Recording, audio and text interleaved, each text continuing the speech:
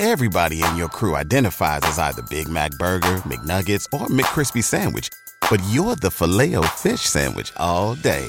That crispy fish, that savory tartar sauce, that melty cheese, that pillowy bun. Yeah, you get it. Every time. And if you love the Filet-O-Fish, right now you can catch two of the classics you love for just $6. Limited time only. Price and participation may vary. Cannot be combined with any other offer. Single item at regular price. Ba-da-ba-ba-ba. 2-2 pitch. Swing and a long drive. Deep left. Way back.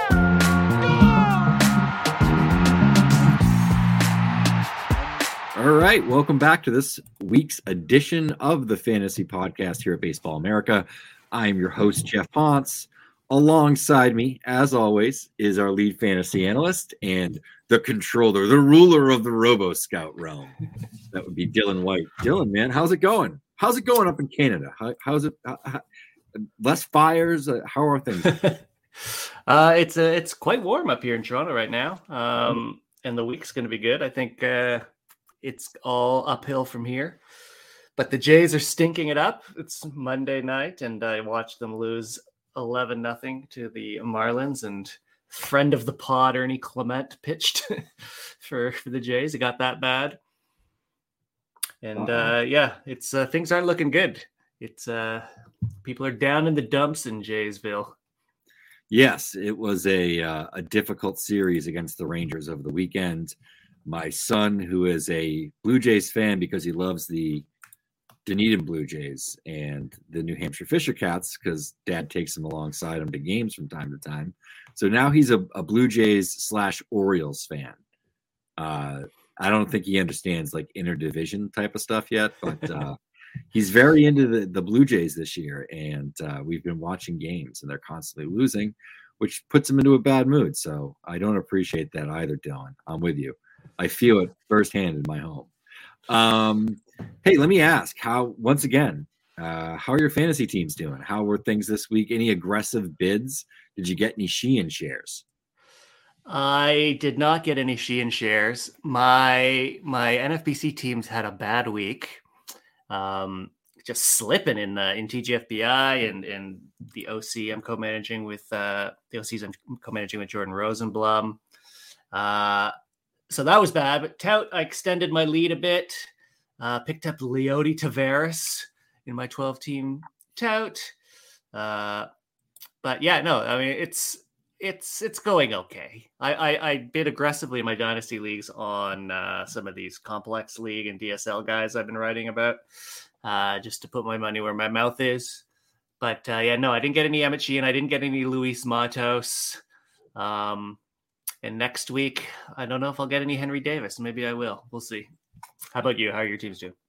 Not great. I faced the top scoring team again this week in Tout Wars. So in my head-to-head league, I lost, even though I think I had the second or third highest score. I'm now fourth in points, but like ninth in the standings. It's been a run. I started off really hot, and I think I'm like 1-6 over like the last 7 weeks. Like it's been pretty brutal. So I'm hoping I bid up big on Sheehan. I also added Luis Matos. So let's hope both those guys are good and kind of help me out. It hasn't been a lack of points scored.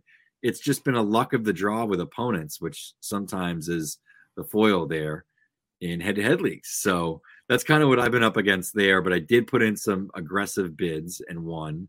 I won Sheehan in my labor league, which I've been very much, all pun intended, laboring in. I'm in 8th.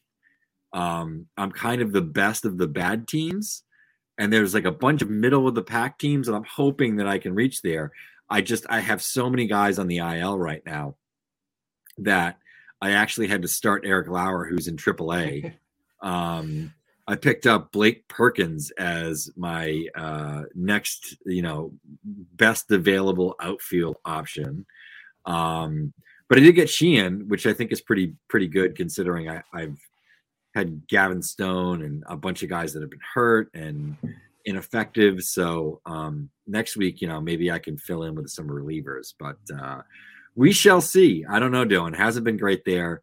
my 30 team going pretty good. My home league going pretty good. So it's not all bad, but it's been a bit disappointing. But I was aggressive with bids, and I got my guy Sheehan. I think a lot of teams are already punched out and spent big dollars earlier in Fab, and I think Sheehan has a shot to maybe stick around. So we'll see how that goes. But I wanted to talk a lot of chatter, I think, in terms of the fantasy and baseball space about some prospects recently. And I always appreciate when there is dialogue and a difference of opinion when it comes to prospects, because I think there is a wide variety of ways to evaluate and look at these players.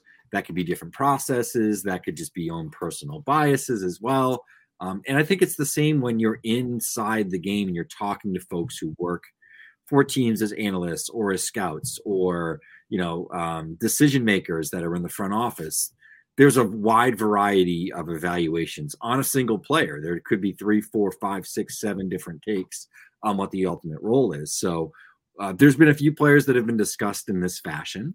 And I think sometimes when we look at our own Baseball America rankings, we are quick when it is like major dude, like it's a Jackson Chourio, it's somebody like that. We are very quick to move on that information. With some of these more mid-tier prospects that may settle in as back-end top 100 prospects, we might be a little bit slower on some of those guys, especially in systems where they're making big jumps. One such player who I find to be fascinating, and I got to see him around this time last year on the Cape Cod League. I then got to see him in AA with Portland in his first series against Somerset when I was up there about a month ago. That's Chase Meadroth of San Diego. That was his college, of course, but of the Red Sox. Infielder, plays some third base. He'll play some second base. He's really stretched at third base. The numbers have been tremendous. I really throughout his professional career. Started the season off 20 games in High A Greenville, hit 338, 495, 459 with 2 homers, stole 4 bases, 21.6% walk rate to a 20% K rate. Gets called up to AA. He's not 21, certainly an age appropriate level. He's now putting up pretty substantial numbers once again, 289, 431, 454, 17.1% walk rate to a 15.4% K rate. He has 4 homers and 3 steals there. But there is definitely some debate as to how good Chase Meadroth is. I've had these conversations with scouts as I updated the Red Sox system. Meadroth went from, I believe, 27 or 28 to 15 in the system, which is a substantial jump.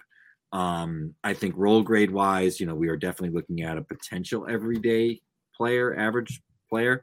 I think there's some folks who think it's better than that. There's some folks who think it's worse than that. He's a very divisive player. He's somebody that analysts like because of the strikeout to walk rate and some of the other peripheral numbers, of course. He's somebody that scouts are a little bit more skeptical on.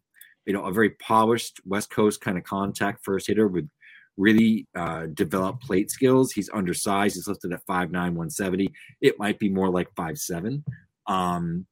And he's not twitchy and doesn't have great speed and isn't a tremendous defender, but I think there are baseball instincts and all that sort of stuff there. So, Dylan, I want to talk to you about this because I know we offline had a little bit of a dialogue over the last couple of weeks even about Meadroth and like where he falls in line with like Red Sox prospects and like prospects in general. So sort of what's your take on him? What's RoboScout's take on him?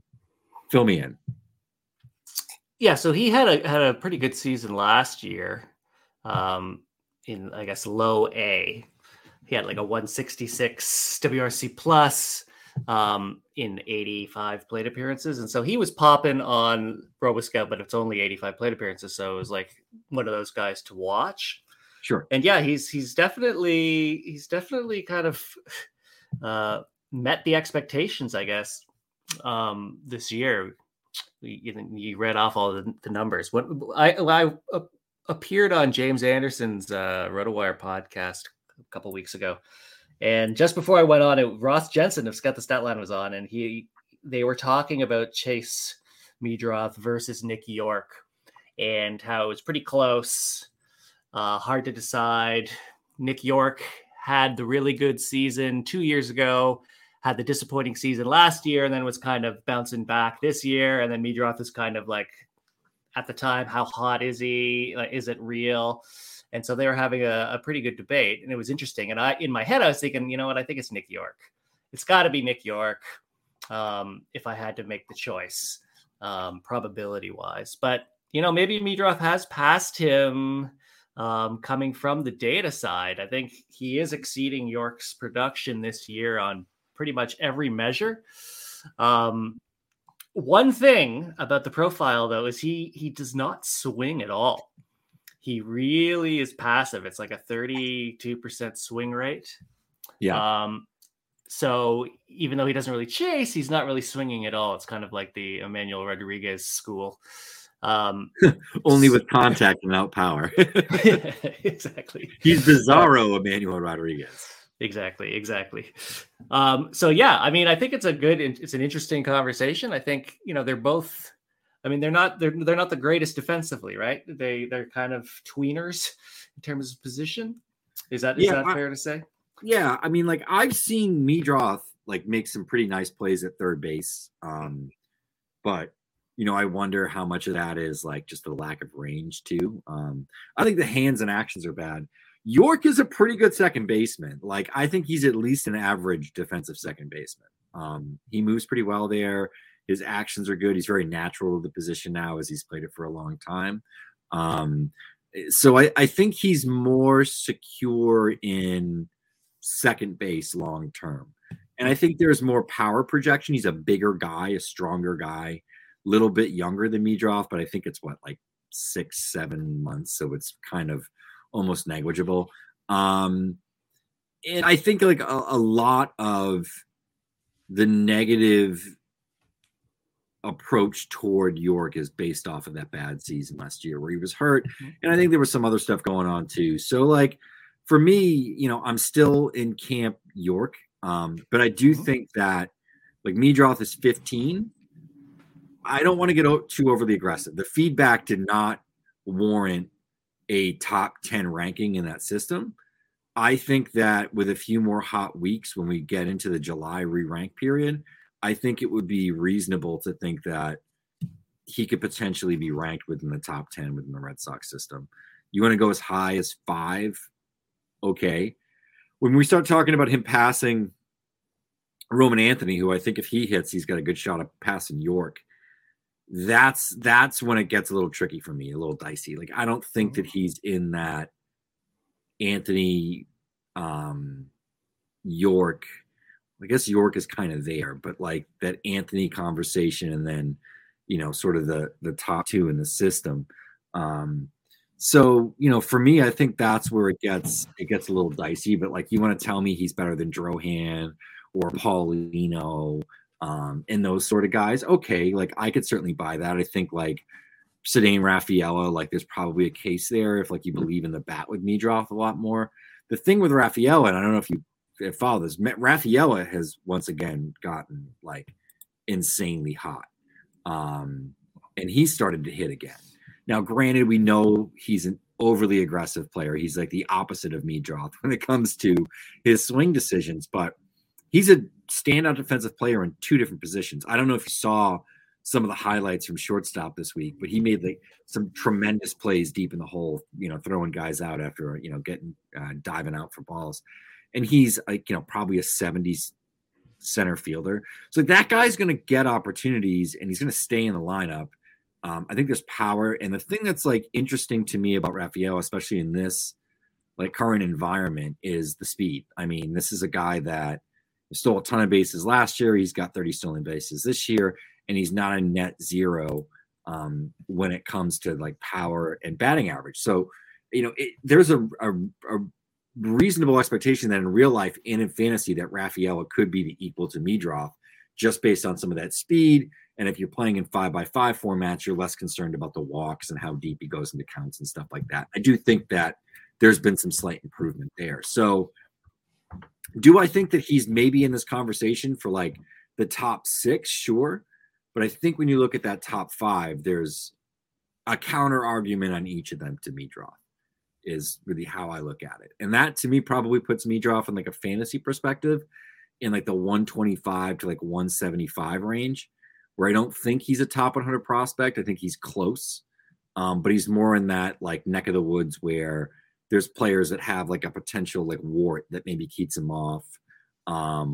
Or you're worried with like upside, where I think like Meadroth, unless he adds a lot of power, I don't know. Like, I don't know necessarily, like, is he a batting average and OBP guy that has like a 430 slug or a 440 slug and really doesn't steal more than like 8 to 10 bags a year, which isn't crazy in this day and age. Like 2-3 years ago, that was valuable, but like, 8 to 10 steals doesn't have the value that it had maybe, prior to the new rule changes. So I guess it's like a really long-winded way to say that I like Meadroth, and I do think that he will probably, if he keeps this up, move up the Red Sox like real life rankings and probably up fantasy rankings. I'm not quite there with top 100 yet on Meadroth, but are you? I could certainly understand if you were. He's in that like 110 area for me, I think. The interesting thing is when I do the RoboScout, I have like sort of peak projections generated from what they're doing, and Meadroth and York are basically identical projections, like 103 WRC plus, 19 home runs, 7 stolen bases, both of them. And York has it in 250, like after playing 250 plate appearances in AA, and Meadroth only at 123. So it's sort of like York has sustained what Meadroth's doing over a longer period of time. So yeah, it's a really interesting conversation. I think the passivity that Meadroth's showing, his 90th exit velocity isn't it's like just a bit below average, whereas York's above average. York has some juice. Yeah, he does. Exactly. Like if this was happening in high A, I would be like, yeah, no, I can't see Meadroth being able to do it, getting into the upper levels, but he's in AA and he's still kind of doing well despite that approach with kind of the better pitchers that he'd be facing. So it's starting to kind of like catch my attention as maybe being more sustainable than I had originally thought a few weeks ago. So really interesting conversation. I mean, this is the beauty of of prospecting and trying to direct probabilistic outcomes and stuff. Yeah, I think that is. Well, here, let me ask you this question: Adel Amador or Chase Meadroth? And if I think it's Amador. Okay, and why? Like, why Amador over Meadroth? Similarly, profiles. He's younger. He's 20. He's a switch hitter. Could be in AA in like a couple of weeks. Yanquiel Fernandez just got promoted, so it wouldn't shock me if there's some shakeups in, like AAA and like, whoever gets promoted and somehow Amador ends up here.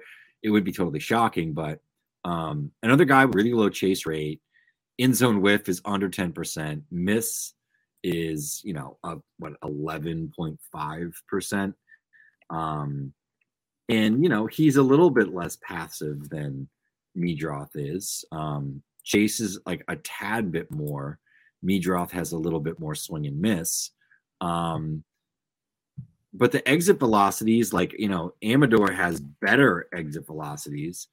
But it's not like Amador's exit velocities are crazy. I do think that for like a switch hitter that's his size and his age, they are fairly impressive. And it's like about the same in terms of average. And I think 90th, he's maybe got like close to a mile per hour. So it's like a little bit harder contact, but not much. I lean Amador too, but I was interested with that one because I think they're similar sort of profiles where there's probably a little bit more twitch and projection with Amador than there is with Meadroth. I think that's my concern. Like with Meadroth, is like, is this guy kind of like maxed out? Is this like who he is? Another name that's come up quite a bit and been discussed online. He was just promoted to AA, made his debut on Sunday, on Father's Day, and pitched really well. And that would be Chase Hampton. He's now in AA with the Somerset Patriots, which is promoted from High A, Hudson Valley, where he's been all year. His numbers have been awesome. We're only going to talk about players named Chase, by the way, on this podcast. So if you're interested in Chases, stick around. But as we continue here, Hampton was great in High A. Excuse me, I'm like stuttering over my words here. But 21 years old, 9 starts there, 47 innings, struck out 40.5% of the batters he faced, an 8.4% walk rate, 178 batting average against a 1 whip. And the ERA was 2.68, 14.7 K per 9, 3.0 walk per 9, if you're into those sort of numbers.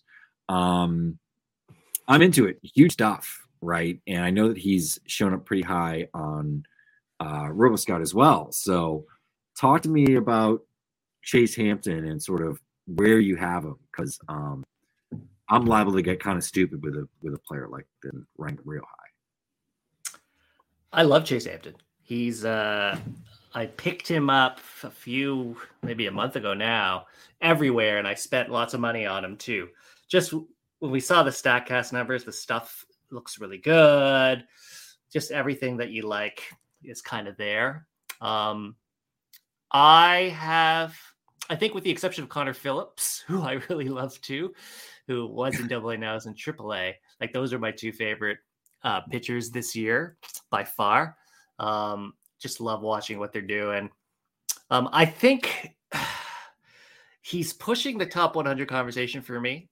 I don't think I can put him in yet because there are a lot of good players in the top 100 already, but he's right there. He's a guy that easily for me is going to be in the top 100 next year. He's going to be a hot commodity. He's in AA now. He may make it even to AAA by the end of the year. So he's going to be in the majors next year. I think he can be a starter in a rotation.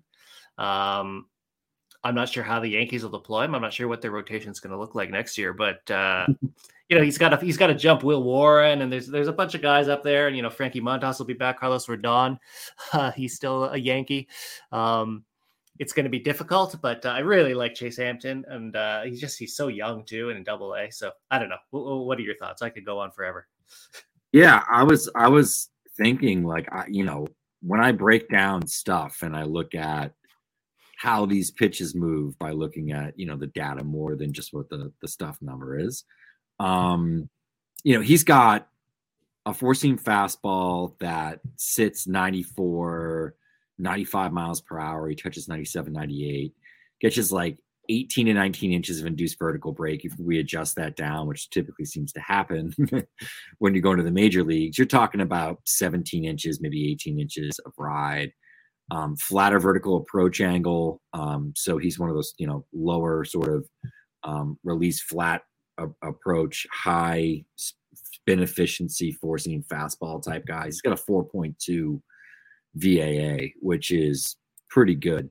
The slider is good. It's a, mid 80s pitch with, some sweep and a little bit of ride. It's kind of an interesting pitch, especially for how hard he throws it. It's a very unique sort of slider, and he lands that in the four-seam fastball for strikes consistently.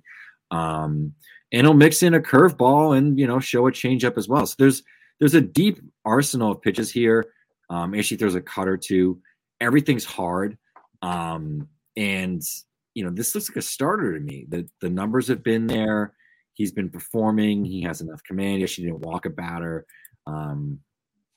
in his AA debut. This might be the first Yankees pitching prospect in a while where I'm willing to really go out on a limb on. I got burned a little bit by Deivi Garcia, taught me some lessons about some short guys.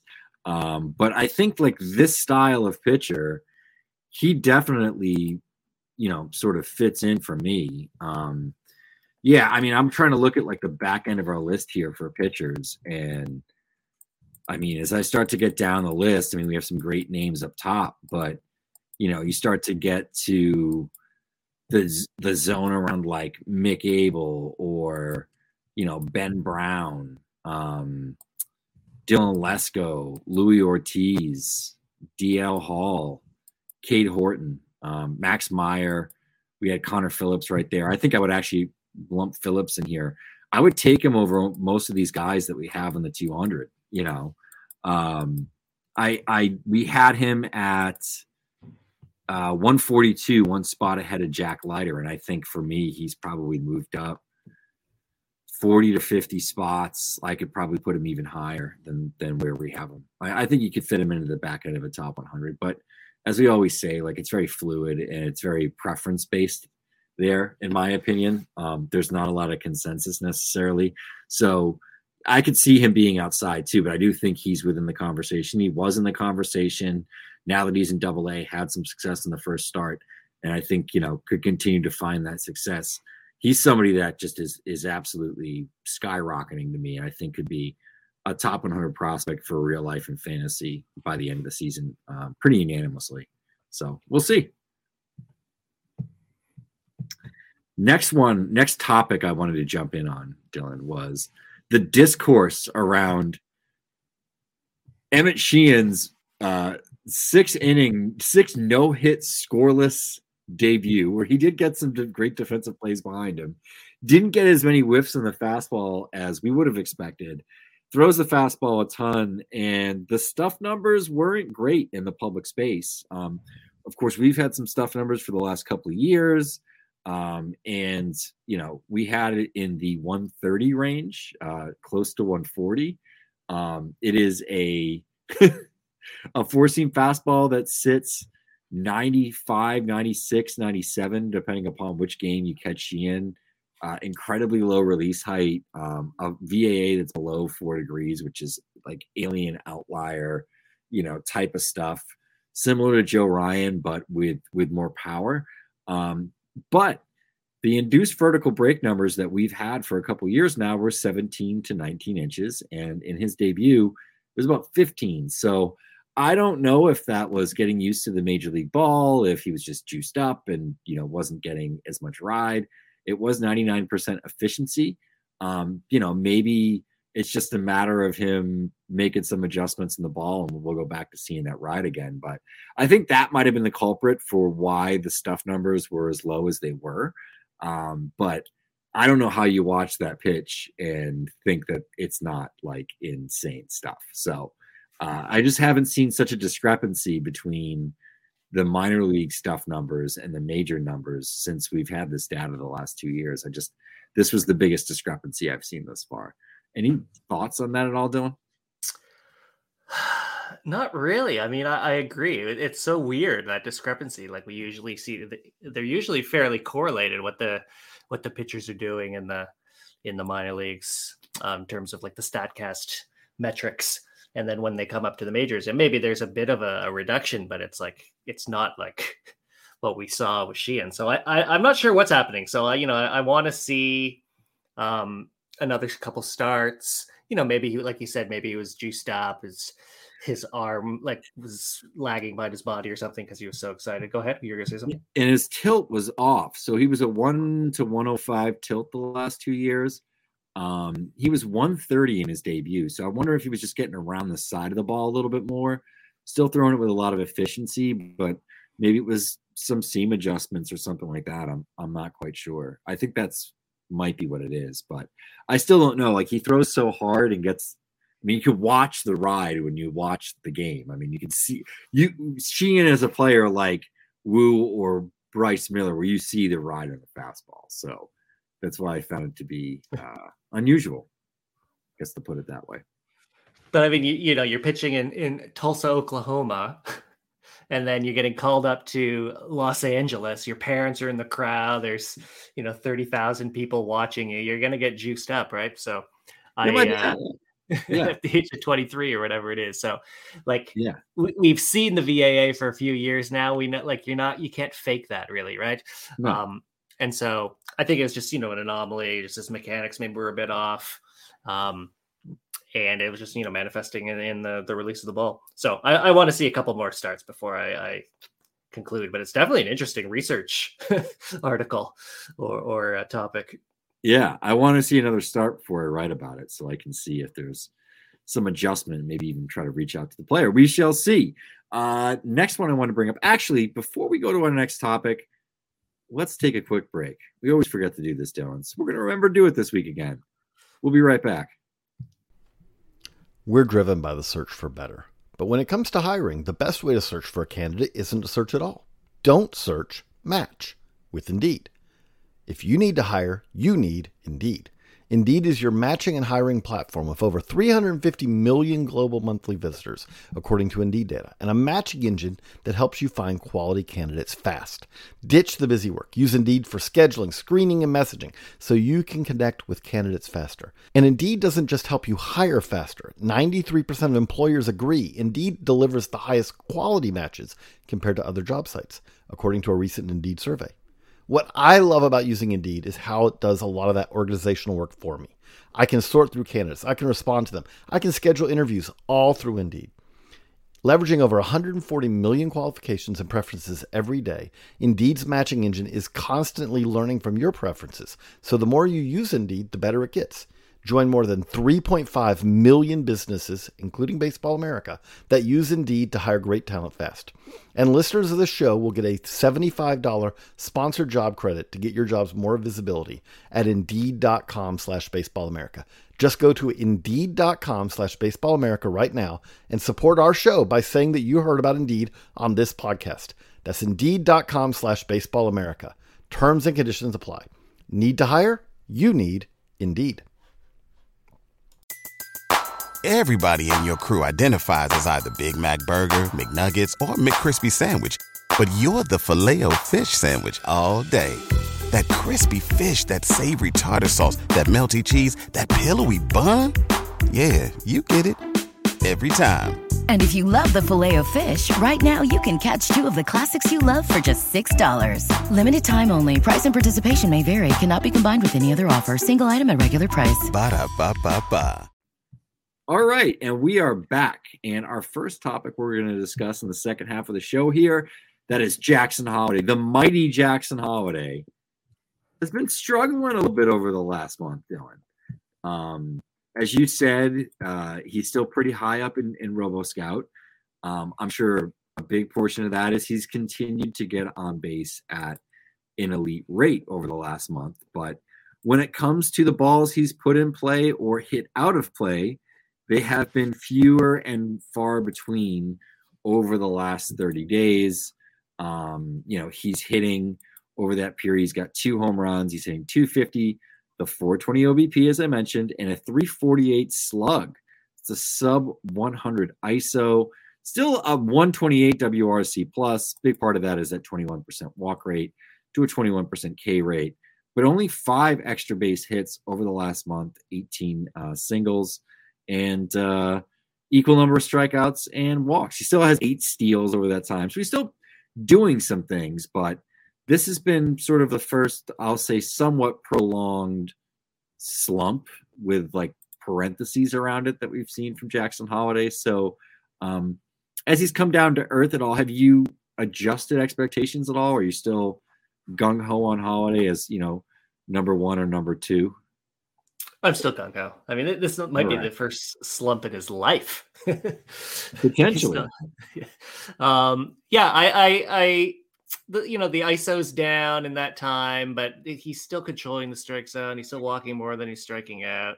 He's not beating it into the ground. He's still above average WRC plus for the level, even though he's one of the youngest players at the level. I'm not concerned at all. Just a little hiccup. So just a quick, well, maybe it's not that quick, but a little backstory. So when I was back testing RoboScout last year, it was sort of a retrospective. And so the metric I was using was how was RoboScout on a certain day compared to it's like in June, what was RoboScout showing? And then what were the final end of season? So months later, what did Steamer 600's projections come out as? And then what was the fantasy dollar value associated with those Steamer projections at the end of the season compared to what RoboScout was saying in June? Long story short, the correlations were quite good, but one of the things that it found was that RoboScout in July, RoboScout in August, as I had more data, wasn't even that much better. It was better, but it wasn't even that much better. So what I'm trying to say, long story short, is even back in June with a little bit of data, RoboScout was very accurate. And so it showed to me that I should be constantly having new start dates for RoboScout, because I know after, a month, 6 weeks of RoboScout data, it's good. So why don't I take a 6-week window and see the last 6 weeks of production rather than the entire season? So what I'm trying to say is I set May 22nd as a start date for RoboScout in parallel to the overall RoboScout numbers. And Jackson Holiday, even through this slump, is still 10th in high A. So I have zero concerns. All that to say, all that math and boring eyes glazed over story was all to say that I have zero concerns with Jackson Holiday right now. And this is just a minor slump. And even in his slump, he's still one of the top 10 players in the level. Yeah, and I think the thing that, the lesson to take away here too, I just think from the type of players that you target, I like players like Holiday because they walk a lot and they have some speed and some other skills that even when they slump with, hitting the ball, hits, contact, power, they're still able to provide production, but getting on base, scoring runs, getting opportunities to run and get steals. I think it's the value in players like that. Even in like a standard 5x5 format is you will find players that get on base at a high rate that see higher counting stats because of that. So just another lesson there. And yeah, I'm not panicking Holiday at all. I just noticed it. We talked about it today. I talked about it today with Josh, and it was just one of those things might be interesting to bring up and discuss and see, if people should panic, because we've done pretty well with like our don't panic so far this year. I don't know if you realize that Grayson Rodriguez is pitching really well in AAA. Got some great reports this week. Another guy, Gunnar Henderson, started to hit right after we told people not to panic. So we've had a couple of good don't panic type of moments. We did the same with Elvis Martinez. So I think that's becoming our signature ability here on the show is and Michael Harris. Don't forget about Michael Harris. Your coup trading for Michael Harris, and then he's now on a tear and one of the hottest hitters. I added him in that league, and the guy who dropped him is in first, and I'm in second now on his tail. And Matt Truss, and I've been joking around with Truss saying like, you got all the bad from Harris, you dropped him. Now I'm getting all the good. So it's funny how sometimes that role reversal will happen. And I think the bigger lesson in Dynasty is even if you're out of it, making some underrated moves for underperforming players who've seen their value plummet. That is a great time to buy. We saw it and it was hurt again. But Cody Bellinger early in the year, you could have bought him for a song at the end of last season or over the offseason, even maybe even a throw in, and then turned a profit May 1st, mid-May before he got injured. And you probably would have. I tried to acquire him and I offered some pretty good players that ended up netting me somebody else, but they were pretty good players that I wouldn't have been offering for Bellinger prior, in prior year and a half, or whatever you want to say. But anyway, next one I want to talk about. This is a great one for me because I love this guy. Was one of my first Cape guys that I really fell in love with. This is 2018. Austin Shenton was the first year that I had ever done any Cape Cod League coverage whatsoever. And like we in the public space, and Shenton was in the same team as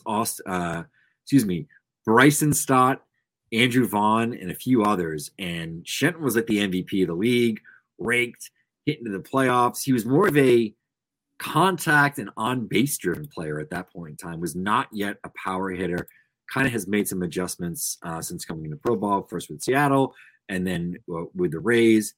He is on a power tear of late and is up to 13 home runs this year. He's hitting 332, 432, 606. He's a 26% strikeout rate, but a 15.2% walk rate, which is great to see. By far the highest walk rate of his career, though he did start to walk a little bit more in 2022. But it was an injury-plagued campaign that only kept him to 52 games. So we've kind of seen over like a full season now, dating back to last year, some of this production for Austin Shenton. And I think people are kind of asking, hey, this guy's been on a tear, since beginning of June. He's already hit, 7 home runs, I believe, 7 or 8 home runs. Is this guy for real? He's had production as an amateur. He wasn't necessarily like a highly touted prospect. Certainly wasn't a bad one. And had a pretty productive start to the season last year as well before going down with injury. And I was trying to pull up the numbers here. But if you combine his last 2 years, which is 110 games, so roughly a full season, his overall line is very good. He's got 21 home runs over that period, 27 doubles. He is hitting 285, 387, 514 with a 28% K rate, but a 13.8% walk rate. It's a 139 WRC plus. And by the way, he's doing it in the Southern League with the ride balls this year, which would account for half that production. So I ask you, Dylan, I am a fan of Austin Shenton. I want to tell people that I think it's for real. What do you say? Are you buying into this? I know you had an interesting sort of line about this, which is one of the reasons I asked. I added it and asked the question. Well, I mean, I texted you this that he was popping on my that Robo Scout where I start on May 22nd and see how he's doing. Because I knew you had a history with him, and I knew you'd get a kick out of that. But like, just to put it into perspective, since May 22nd, he has a 268 WRC plus, and in fewer than 100 plate appearances, 95 plate appearances, which is still a pretty good chunk. That's 3-4 weeks of production. His line is 478, 547, 919 slug with 9 home runs. His strikeout rate is 14.7%. You were saying he brought it down. Like it's only 14.7% in that time. Yep. His 90th percentile exit velocity is, it's plus 6.6. Yeah, exactly. That's some juice. So so he was traded. The Rays got him from the Mariners for Diego Castillo, the pitcher. And I remember at the time going, what? Why are they trading Diego Castillo? And now, a year or whatever later, like Diego Castillo's in the minors, I think. Yeah. He was optioned, and now Austin Shenton is popping in Double-A. Just Chuck went up to the Rays again. But anyway, long story short, he's 25 in Double-A, so he's not a 20-year-old that we should get too excited about. He's third base / first base type of thing. It is the Rays. Like, they've got Manzardo, they got Meade, they've got Isaac Paredes, Yandy Diaz. They have a lot of Jonathan Aranda. They have a lot of options. I am very curious more than anything of what this is going to turn into. He is showing above average hit ability. He's got above average power. He can hit. It's basically the bottom line. So, I mean, you see what they've done with like Luke Raley. You see what they do with like Harold Ramirez. Like, I could easily see him having a very productive major league. I don't know about career, but a few seasons of like excellent production. I just don't know where it's going to be and how it's going to be and when it's going to be. So it's what I'm really watching. It's, someone I take a shot on in a dynasty league. I wouldn't drop someone of like, top 200 caliber to take a shot here. But if you got the space, if you need to take a shot at someone for the next year to produce rather than waiting on a 17-year-old in the DSL, then sure. I highly suggest that this is a guy that's on that short list. And I'll tell you where I think he's hitting himself into relevancy right now. He was unprotected in the Rule 5 draft this year, will be eligible again next year. He looks like the type of player that someone could take a shot on and carry on their roster, a la Blake Sable with the Giants. We see some of these guys, Ryan Noda with the Athletics. This is a guy that the Rays may not be able to protect, which means one of two situations will happen. He either will end up unprotected and potentially selected in the Rule 5 draft next winter, or he is one of these guys like Tobias Myers and others who are eligible for the 40-man roster, and they don't have space for him. So there's another team who will trade them a prospect, and the Rays have done great doing this. Is how they acquired Junior Caminero, which is a long story short on Tobias Myers, but he could end up on another team's 40-man roster and potentially get some opportunities that way. I do really like the power growth here. The chase rate is very good, 21% at Double-A, even if he's older. Still, those are skills that translate. The whiff is a little high. The end zone whiff is probably higher than just like the miss in general.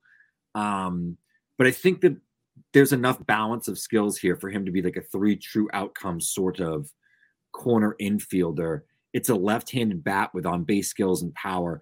those guys get opportunities. I can't guarantee he's going to be a superstar. This is definitely a deeper league name for me. I wouldn't be adding him in my 12-team league where 100 prospects are rostered.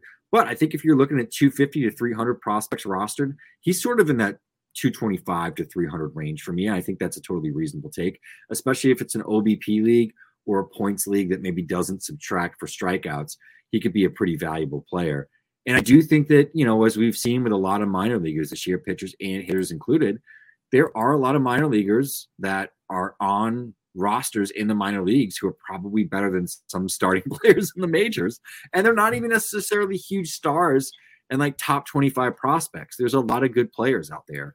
And it's just a matter of a guy getting his opportunity. And I do hope Austin Shenton does. I dropped the link in here for Dona to check out. I'll encourage the listeners as well. Check out the Miami Herald article on Austin Shenton when he was at Florida International. It's about finding out that his adopted mother, because Shenton was adopted, had cancer, and sort of finding that out going into his draft year, and some of the other things in his background, which is very unusual. It's actually, I believe, Native American, was adopted, and his brother, that was his adopted brother, was severely handicapped and had a few issues, and was just whatever. It was kind of an interesting human element sort of story. Austin's one of these guys, when you talk to him, always calls you yes sir, no sir. I know a few of his coaches. One of them I used to work for at Perfect Game in Jared Goodwin. So I do have a personal connection to Austin Shenton. That doesn't mean that it clouds my analysis, but I do think that there is really high makeup here and a great individual and somebody that's really easy to root for. So I encourage you to Google that story and give it a read, because you'll learn a little bit about Austin Shenton and why he is so unique. But let's move on here. Our second to last, our penultimate topic on the podcast today. That would be a name from the complex leagues that you have added on the most rosters thus far since the league started over the last couple of weeks. I know you're active like I am, Dylan, playing a few different leagues. It could be a couple guys. Maybe it's one particular player. Who have you, gone out there, put some bids on, added off the waiver wire? Who do you have most rostered amongst your different rosters for, we'll say, breakouts on the complex league level? So 2 weeks ago, so just 5 days after the season started or whatever, the guy who was number one in the Arizona Complex League was Rafael Ramirez Jr. on the Guardians. So I picked him up in a couple places. I wrote about him in the article then. He just, his data is just ridiculous. Like right now, he has a 35% walk rate, which is obviously ridiculous, and a 2% swinging strike rate, which is also ridiculous. So, and he's 17. So he's one of the youngest players at the Complex League. And he's just like showing incredible sort of swing decisions / plate discipline type numbers. So that's something RoboScout really loves. And so I was happy to see that he's still at the top, because it's so volatile so early in the season. Things change week to week, and he is still in the top. So I was happy to see that. And then this week, going to the Florida Complex League, I picked up 17-year-old, 6'3" Cuban outfielder John Cruz for the Yankees. Fun. And even before I wrote about him, he was in the top 5, and he hit 2 home runs the day I was writing about him. So I picked him up in a lot of places. Just the ceiling seems really high. Not that many reports out on him, but like obviously the power's there as a 17-year-old in the FCL.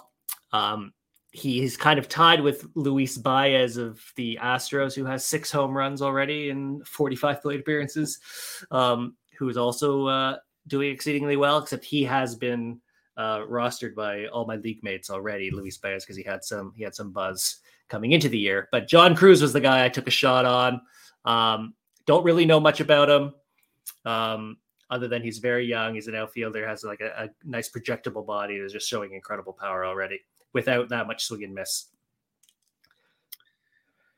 Pretty good stuff. Yeah, I'd already rostered a few of these guys. I have, Sebastian Walcott, and I have, Arroyo, and a couple others. But the one that I've been adding the most, and I added him in my 30 team league, and I actually added him in Highlander as well, and that's Guardians infielder Welbin Francisca. I had already added him. We've got access to some updated data.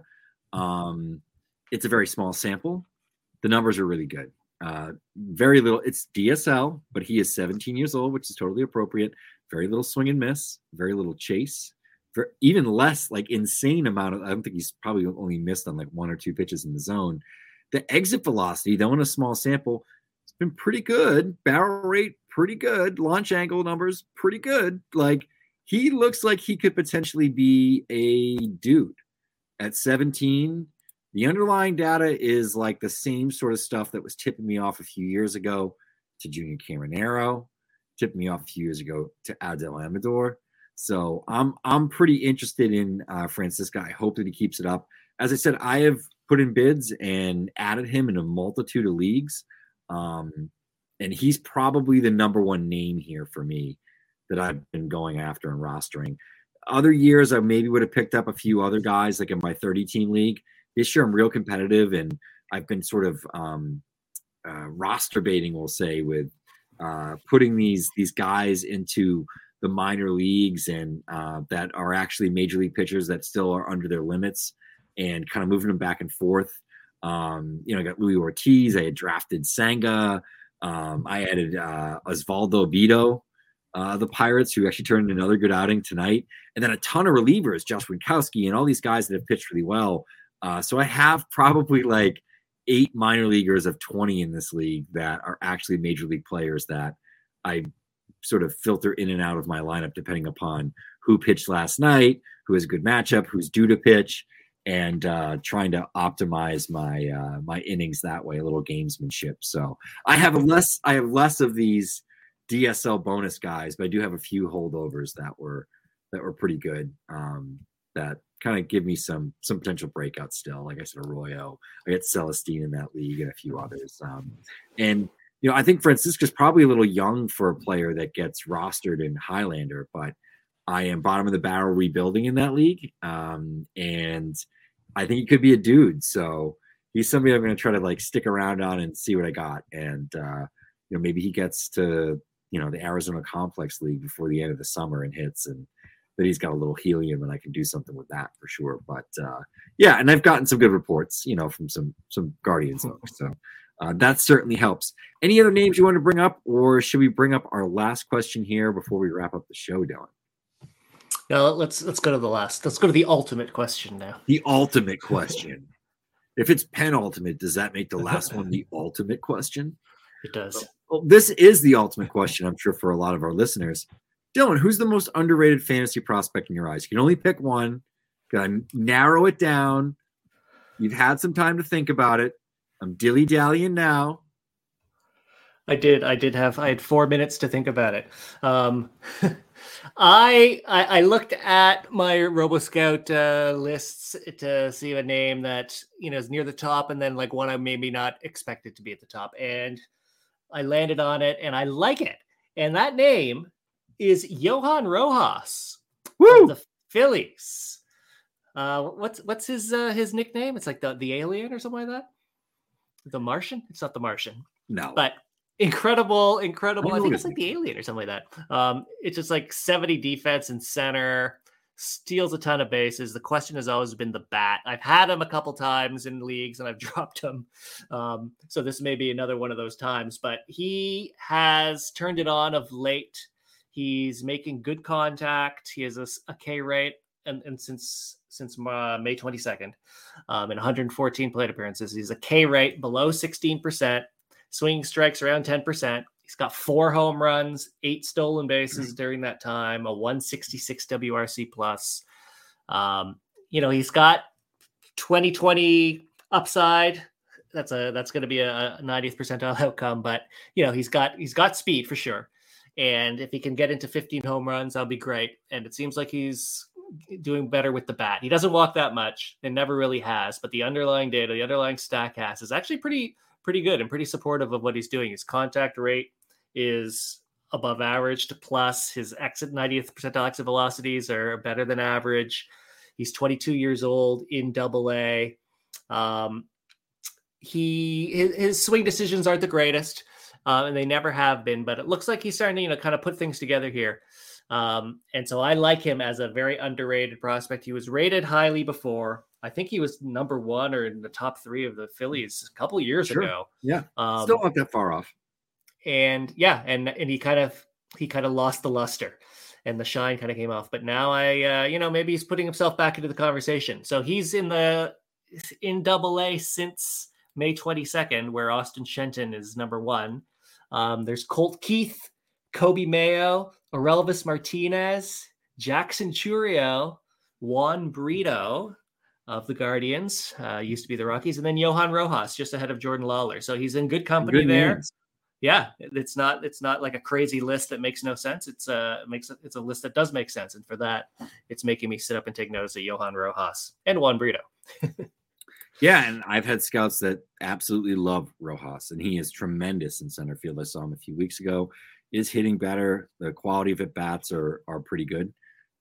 So that should continue. And, I think he's a very interesting player and has shown the ability to get on base at certain points in his career as well. So does not go unnoticed, Dylan. So I agree with you there. I think that is a pretty good name. I definitely would go out there and roster him if at all possible. Because as you said, he's definitely somebody that is of interest, doesn't strike out much either.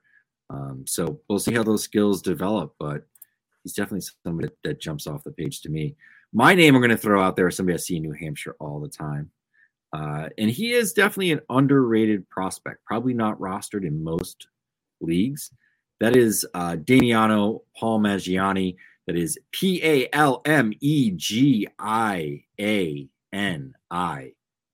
For those of you out there trying to scour and find the name.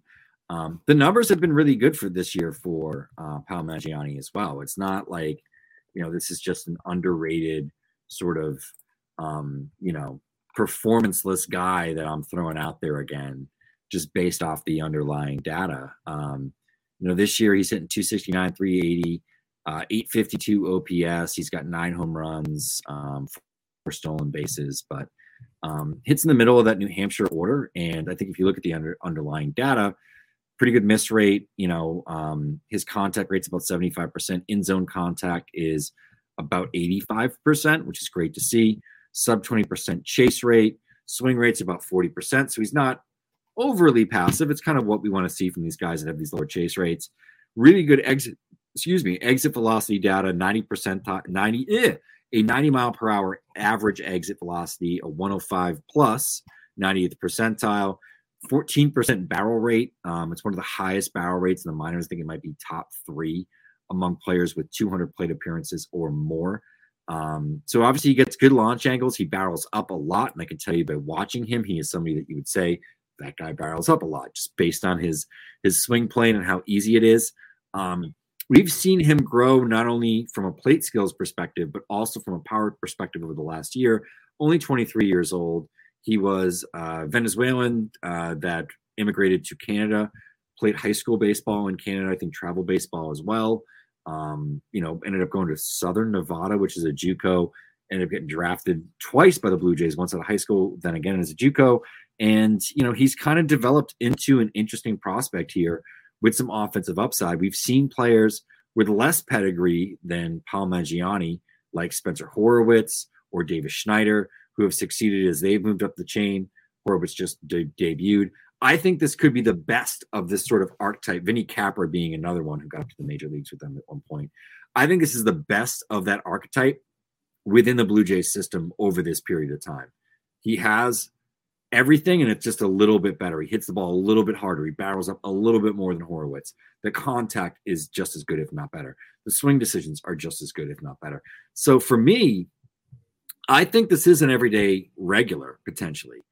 And I'm tempted to push him up even higher into our Blue Jays ranks because I think he's really doing some things right now across the board production that we're not even necessarily gathering based on his slash line. He's been really good. I like that call a lot. Definitely underrated. he's a guy that pops up every so often in RoboScout, and I'm like, I don't know, should I take a shot? And I always find someone else to take instead, just because the pedigree isn't there, and it's like maybe I can find someone where I can marry the two, the scouting reports and the stat line. So he's a name I'm very familiar with that I see week to week pop up on these lists, and I just I'll say like everybody likes him. I think everyone's just like, I don't know how good he is. So like you want to talk about a production guy that maybe the industry's a little low on. It could be somebody like this, where there is impact, there is swing decisions and all that stuff that goes together. He's not a great third baseman, but he can play in the field a little bit. You throw him in the corner, it's fine. If he was an average third baseman, I think he would be a much more ballyhooed prospect, frankly, because he's kind of a below average defender at third. But like the bat's there, he barrels up, he hits the ball hard, he walks, doesn't swing and miss. The zone is even better. I feel like if this is a guy, if all this data, all this information was public, that fantasy guys in the public would be higher on Paul Mangione than they are right now, just if they had all the numbers in front of them. Do you agree or disagree on that? I know you're nodding your head, but like I don't know. Like I feel like if everyone could see these numbers, they'd be like, yeah, there's like only a handful of guys that have this skill set at an average or better level, and he's one of them, and his might be the best of that bunch. And we're talking about some decent names too. No, I definitely agree with you. I mean, I take the StatCast data, I normalize it to the level. I also normalize it to the age, and his StatCast data using my metric is like a 122. So 22% better than the average for the age or for the level. So yeah, I mean, definitely there. I definitely agree that the StatCast is supportive of what you just said. Yeah, and he likes playing in the cold. He's from Venezuela, but spent a lot of the time in Canada. He played for the Canadian national team in the WBC as well. So he's got some big time experience, some pressure moments. But Dylan, I want to thank you for joining me again. I want to thank all the listeners for tuning in. Like, subscribe, write a review, tell people to listen to this podcast. We appreciate all of your listens. We appreciate your subscriptions to the site. I think we're going to have some very exciting new stuff. I'm going to tease that coming over the next couple of weeks. So stay tuned. Thanks again, guys. Cheers.